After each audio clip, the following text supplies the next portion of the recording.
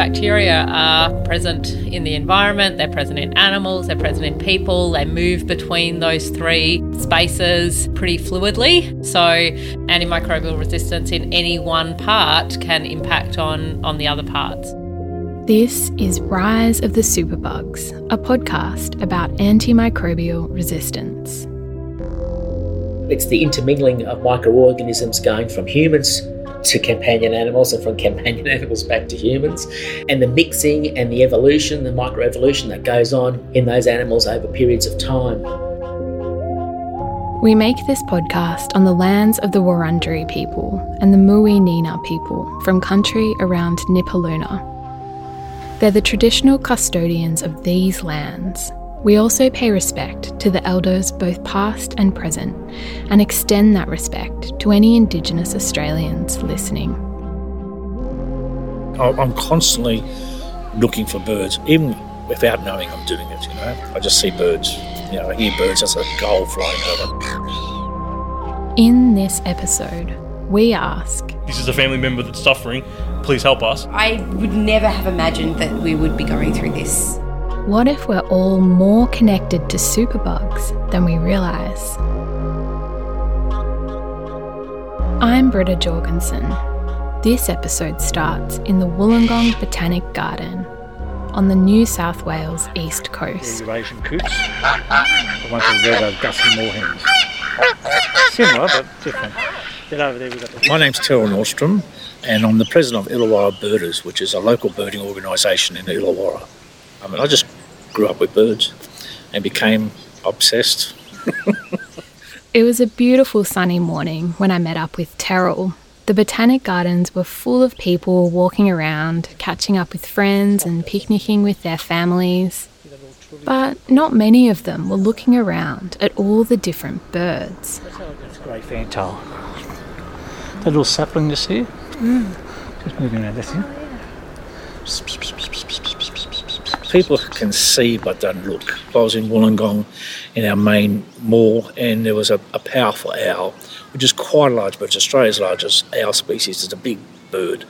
And it was sitting in one of the little trees they've got in the mall. Hundreds of people were just walking underneath it, and no one noticed. And I was just watching people. No one looked up, no one looked around, and this is magnificent bird sitting in this tree.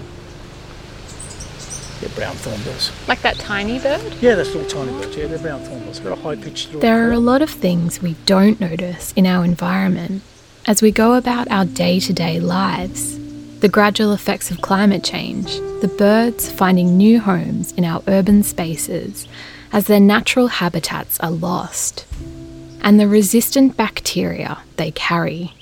So migratory birds travel great distance. They travel from Siberia in the north of Russia, and also from Alaska and Canada and the tundra there, and they fly all the way either down the whole coast of America to South America or across to Australia, New Zealand.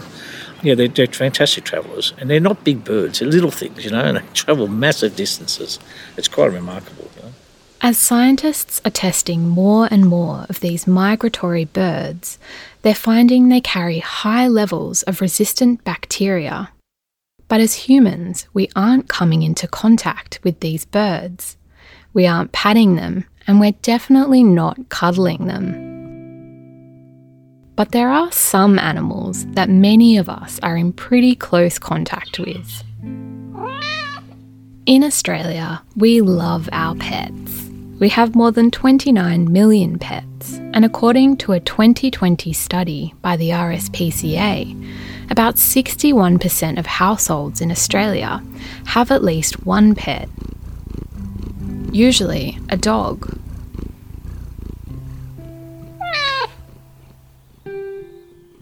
This is my cat, Pearl. She's grey and fluffy, she loves belly rubs, and she sleeps next to me at night. And I cuddle and play with her all day. We know that when you have a family that has pets within that family, part of that family, that the bacteria are shared around. My name's Laura Hardyfeld. I'm a veterinarian, and I work at the University of Melbourne as a researcher with the National Centre for Antimicrobial Stewardship. So you share some bacteria with your dog and your dog shares some bacteria with you. And when you think about how pets interact in our families, it's not too surprising. They share our food, they share our beds, and especially kids, they're always licking their faces. It's a very intimate relationship. They are a really important part of our families. And so, but we need to be aware that the bacteria that we have, we're giving to our pets, and they are moving around within that environment. Laura Hardifeld became interested in antimicrobial stewardship after she saw the way vets were using antibiotics at the veterinary practice where she was working. Sometimes the use of antibiotics wasn't as ideal as it could have been. And so I was really interested in why vets were not using antibiotics ideally. So antibiotics were being used not at the right frequency, so using them once a day instead of twice a day, and using them at a lower dose than would be what we would think is appropriate. Vets see so many cases every day, and so at the end of the day, it's just easier to give a prescription than it is to have that conversation again about, why it doesn't need antibiotics and what they need to do otherwise. It's just easier to give a prescription and send people out the door, and the people are happy and you can go home on time. I think in Australia that we need to be aware but not alarmed. I don't think it's a huge problem in Australia, in animals in general. We should be careful. We don't want the rates to increase and for this to become a bigger problem than it already is. But it's something that shouldn't deter us from owning animals and looking after our animals. If an animal needs antibiotics, it should get them. Just if it doesn't need them, it shouldn't, is the message, I think. But sometimes an animal has an infection and antibiotics don't work. She was ravaging around 60 kilos, but she's dropped quite a bit now. So she's 52 kilograms. So before she really started to go downhill, she was about 70. Yeah. She's dropped a lot of weight since she's been going through this. So and part of that, we've been doing different foods. You've tried everything. Yeah. My name's Jared Zabani. This is my wife, Alicia Zabani. Little Miss Evie. She runs the roost of the house. Jared, Alicia and their daughter Evie are living with an antibiotic-resistant infection in their home. So even switching to the human medications, still, as you can see, she has that little patch, the scaly skin, but it'll take a week or two, and if we haven't treated that one area, it'll start to just flare up everywhere else. They're a busy young family and they were getting ready for dinner when we spoke to them, so they're a bit off mic here. It's very hard to give her antibiotics, so we're actually, her favourite thing is hot dogs. So we put all the medication in the hot dogs, and as you can imagine, they're normal tablets. Yeah, just normal capsule size. So a lot of humans struggle to swallow that sort of stuff, so we stick them in hot dogs. Layla, their dog, has been dealing with an antibiotic-resistant skin infection for the past 2 years. She's a big dog, a 5-year-old Alaskan Malamute, a kind of Arctic sled dog. She hates, we have to actually spray her on her affected areas. As soon as you have to walk out with your hands behind your back, and because as soon as she sees that, she runs and she won't come out. So yeah, she's gone through a lot, the poor thing, and I think it's probably one of the hardest things I've ever seen. It's very difficult but yeah, like I said, you just do anything you can. Jared and Alicia had heard of antibiotic resistance, but had no idea it could be the cause of Layla's recurring skin infections. We grew up with dogs. They never needed to go. They'd go for vaccinations, and that was it. You'd feed them. They'd come inside. They'd go to bed. I would never have imagined that we would be going through this. And that was part of the frustration, that we didn't know about it, so we're relying on the vets to have that insight, I guess. But when we felt that she wasn't getting it better, it's like we were talking to a wall about, we can see that there's problems and it wasn't being resolved. That's why we ended up getting the second opinion, to try and get another vet's understanding. It's just the human side of it. We just wanted that connection from the vet to, this is a family member that's suffering, please help us. They finally found a specialist who would help, Sam Crothers, a veterinary dermatologist who specialises in skin problems. She sees a lot of antimicrobial resistance in the pets she treats. Watched it being not so much of a problem to being now something I deal with on a daily basis. In my own experience, I feel like I'm seeing more cases now than I did 2 years ago, 3 years ago, 4 years ago. So again, I'm probably looking for it more, but it's there and we have to change the way that we are doing things because of it. Yeah, Sam was invested on a personal level to try and see better results, and so she obviously explained that it's a growing process. There's not many Alaskan Malamutes that are going through this at the moment, so she's using her knowledge based off of other dogs. So just part of her professional thing, she has to tailor things differently. Medications have to be adjusted for weight and whatnot, so hard road. Yeah. One of the things that people often ask me, is there an alternative to antibiotics? And sometimes I have to choose that because I don't have the option of antibiotics if we're dealing with a really resistant bacteria. And I think when I present the alternative, people really wish there was an antibiotic choice, because the alternative is topical treatment, and that for a lot of pets means to have a bath every single day. We've been so close. It was probably a year and a half ago that we really got on top of the infection. Yep. And then within maybe 1 or 2 months, she just went downhill, like just all of a sudden. We never let her sleep in the bed. We're not those type of people. Yeah. We've got friends of ours that let that happen. We were always off the carpet. Don't let her go on the carpet, because she likes it. I'm a bit embarrassed now to say that I am that type of person. My cat Pearl sleeps on my bed, and she's a really fluffy cat, so her fur gets everywhere. On my clothes, my furniture, my bedding. It makes me realise that all the bacteria she carries is getting everywhere too. As much as Layla is part of the family, she's still an animal, so we'd like to respect those boundaries. So it's unfortunate for her that she has to live outside now, but we tried to make her comfortable. We've made sure that she's got 2 sets of beds. She's got one under the cover here, and she's got her own kennel around the back. She's a lovely dog and very compliant, but it is still a lot of work. I realise that when I'm asking people to do the daily bath, just what that involves. It's really hard to get people to do that on a daily basis, and again, we're talking for usually a minimum of a 3-week process. Whether some people have the time to do that, few people have the time to do that, but also the pet's got to participate in it as well, and some of them make it such a rigmarole that it makes it less appealing to suggest doing it. So when people ask for an alternative, I'll give them, what the option is, and then they'll turn around and say, could I please have an antibiotic instead? And if I've got that option, I will choose that. Jared and Alicia said just understanding that antimicrobial resistant infection was even a possibility earlier on would have helped them and Layla. It took 2 years before we went to a dermatologist and it was explained to us.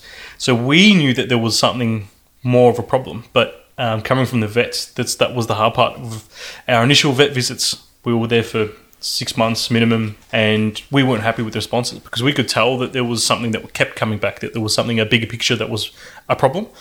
So we got a second opinion. That's when we realised that we still weren't getting anywhere, because no matter what antibiotic they were giving us, it was not working. We left a recorder with Sam to listen in on what happens during a consultation, to try and understand a bit more about the dynamic between vets and the owners of the pets they treat. I'm going to go have a look at something else on a different microscope. That one's not focusing properly, but so I have to take this off and I'll come back in. Okay, all right, I won't be long.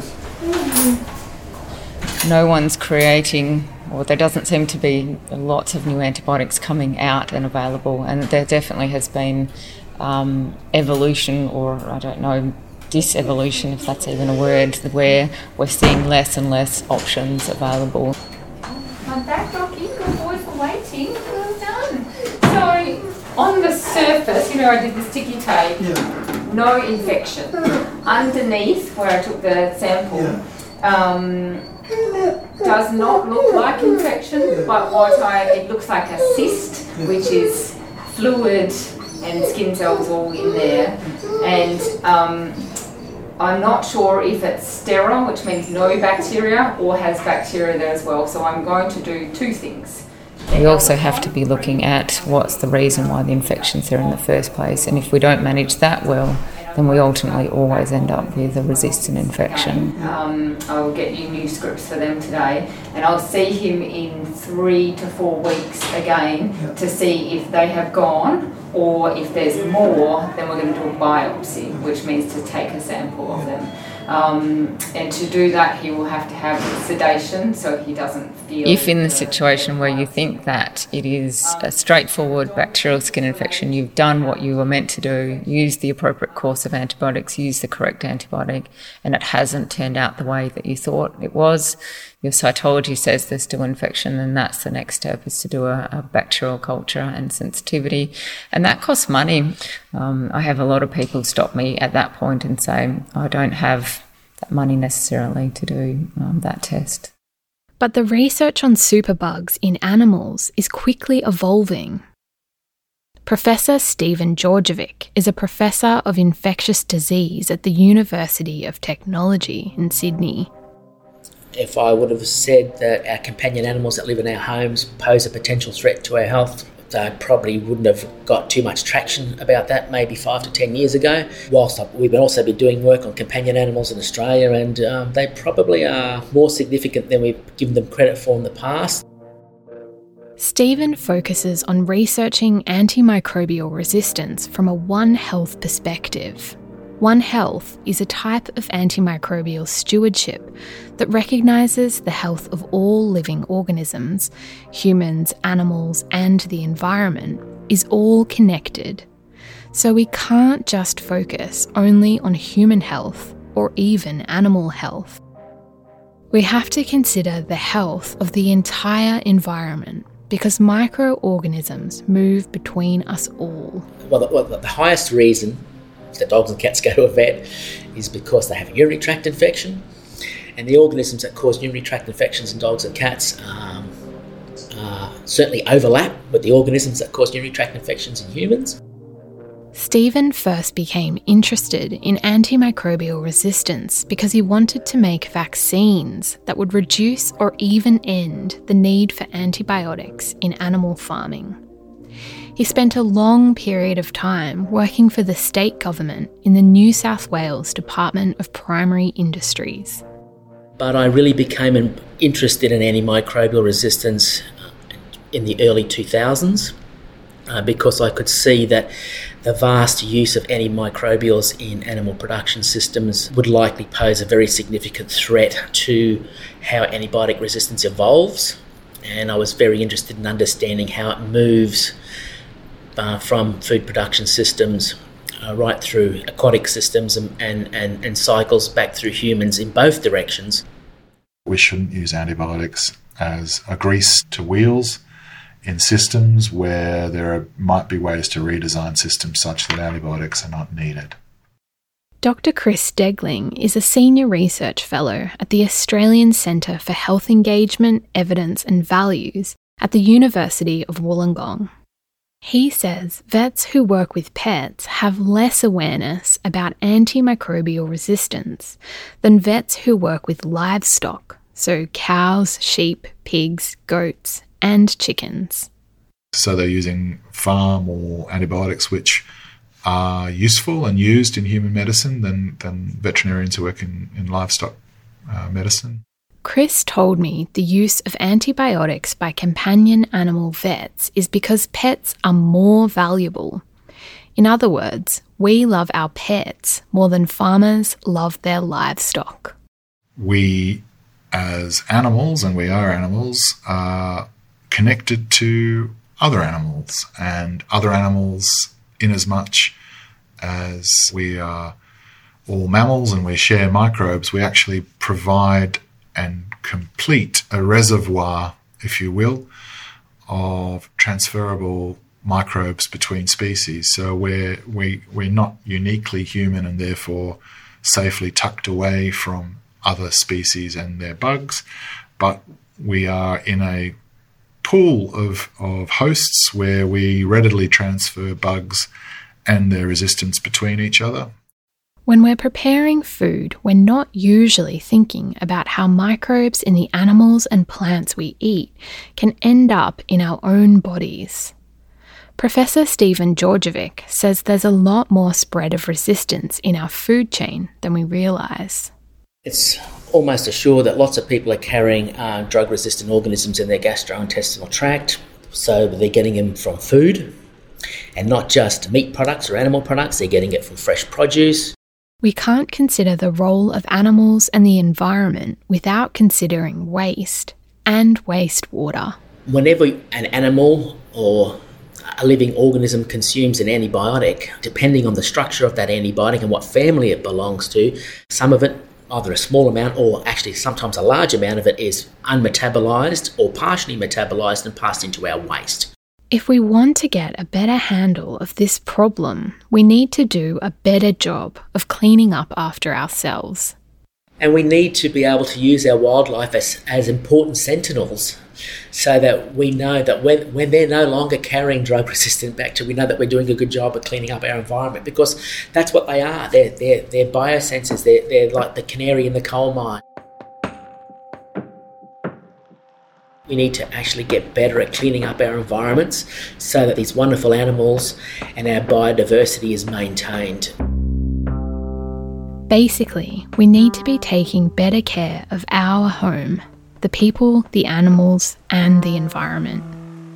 And we've certainly just recently published a paper talking about an extremely drug-resistant salmonella that we isolated from the silver gull or seagulls on 5 islands just off the coast of Wollongong.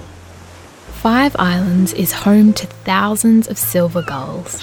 Scientists have been studying the levels of antibiotic resistance in these migratory birds. Terrell spent time on 5 Islands tagging birds. It's closed off to public access, but an important site for research on resistant salmonella strains. I've been out to 5 Islands. Used to do bird banding out there, or helping with banding out there on the shearwaters. I wasn't actually involved in the silver gull research, but I've camped out there and there's 50,000 gulls caught at night time. I know what it's like. I know the smell. I know the noise. Yeah. What is it like? Can you describe it?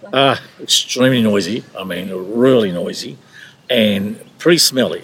I mean, it gets because you got at one stage there was 50,000 gulls nesting out there, which is an incredible amount. It gets pretty smelly. So we know that gulls do like to frequent municipal dumps. They also like to frequent various different stages of municipal sewage sites. These sites are home to a lot of bird habitats. When I visited Terrell in the Illawarra region, I headed out to Port Kembla to the sewerage site there, which is the best spot to see 5 Islands Nature Reserve just off the coast.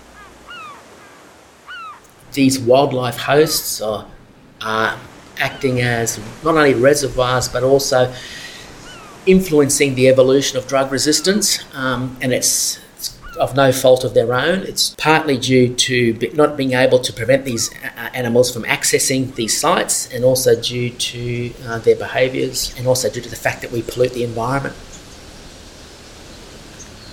Oh, there's a bellbird. See the white, has white flowers there? Oh, yeah. That's a male, he's picking at the flowers. Is it blue? It's satin. It's almost black. It's a really deep blue, and the male's got a brilliant blue eye. Dusky morning.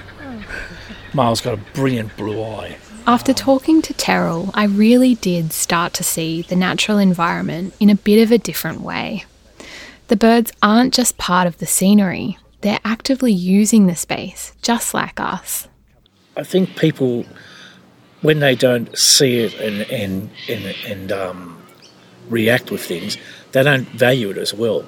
So when they destroy a piece of bushland down the road, people don't react so much to it. It's just a bit of bush.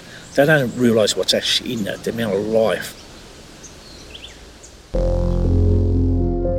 From the bush to the family home, to the vets, to the farm, our homes are full of living creatures carrying resistant bacteria that we just don't see. And by home, we mean not just the house we live in, not just our loved ones, including our pets, but the natural environment, our farm animals and wildlife as well. The One Health approach brings researchers in all these fields together to tackle the problem by looking at our planet as one interconnected system. In this episode, we asked, what if we're more connected to superbugs than we think? In the next episode, we ask, what does the future hold for superbugs? I'm Britta Jorgensen. We heard from Laura Hardifeld, Alicia, Jared, Evie and Layla Sabani, Sam Crothers, Chris Degling and Stephen Georgievic. This episode was produced by me and Sarah Mashman. Our executive producer is Mia Lindgren. Original music by Dan Golding, with additional music by Blue Dot Sessions. Sound engineering by Melissa May. Cover art and website by the Swinburne Design Bureau. Rise of the Superbugs is funded by an Australian Research Council Discovery Grant via Swinburne University of Technology. You can read more about the project at riseofthesuperbugs.com.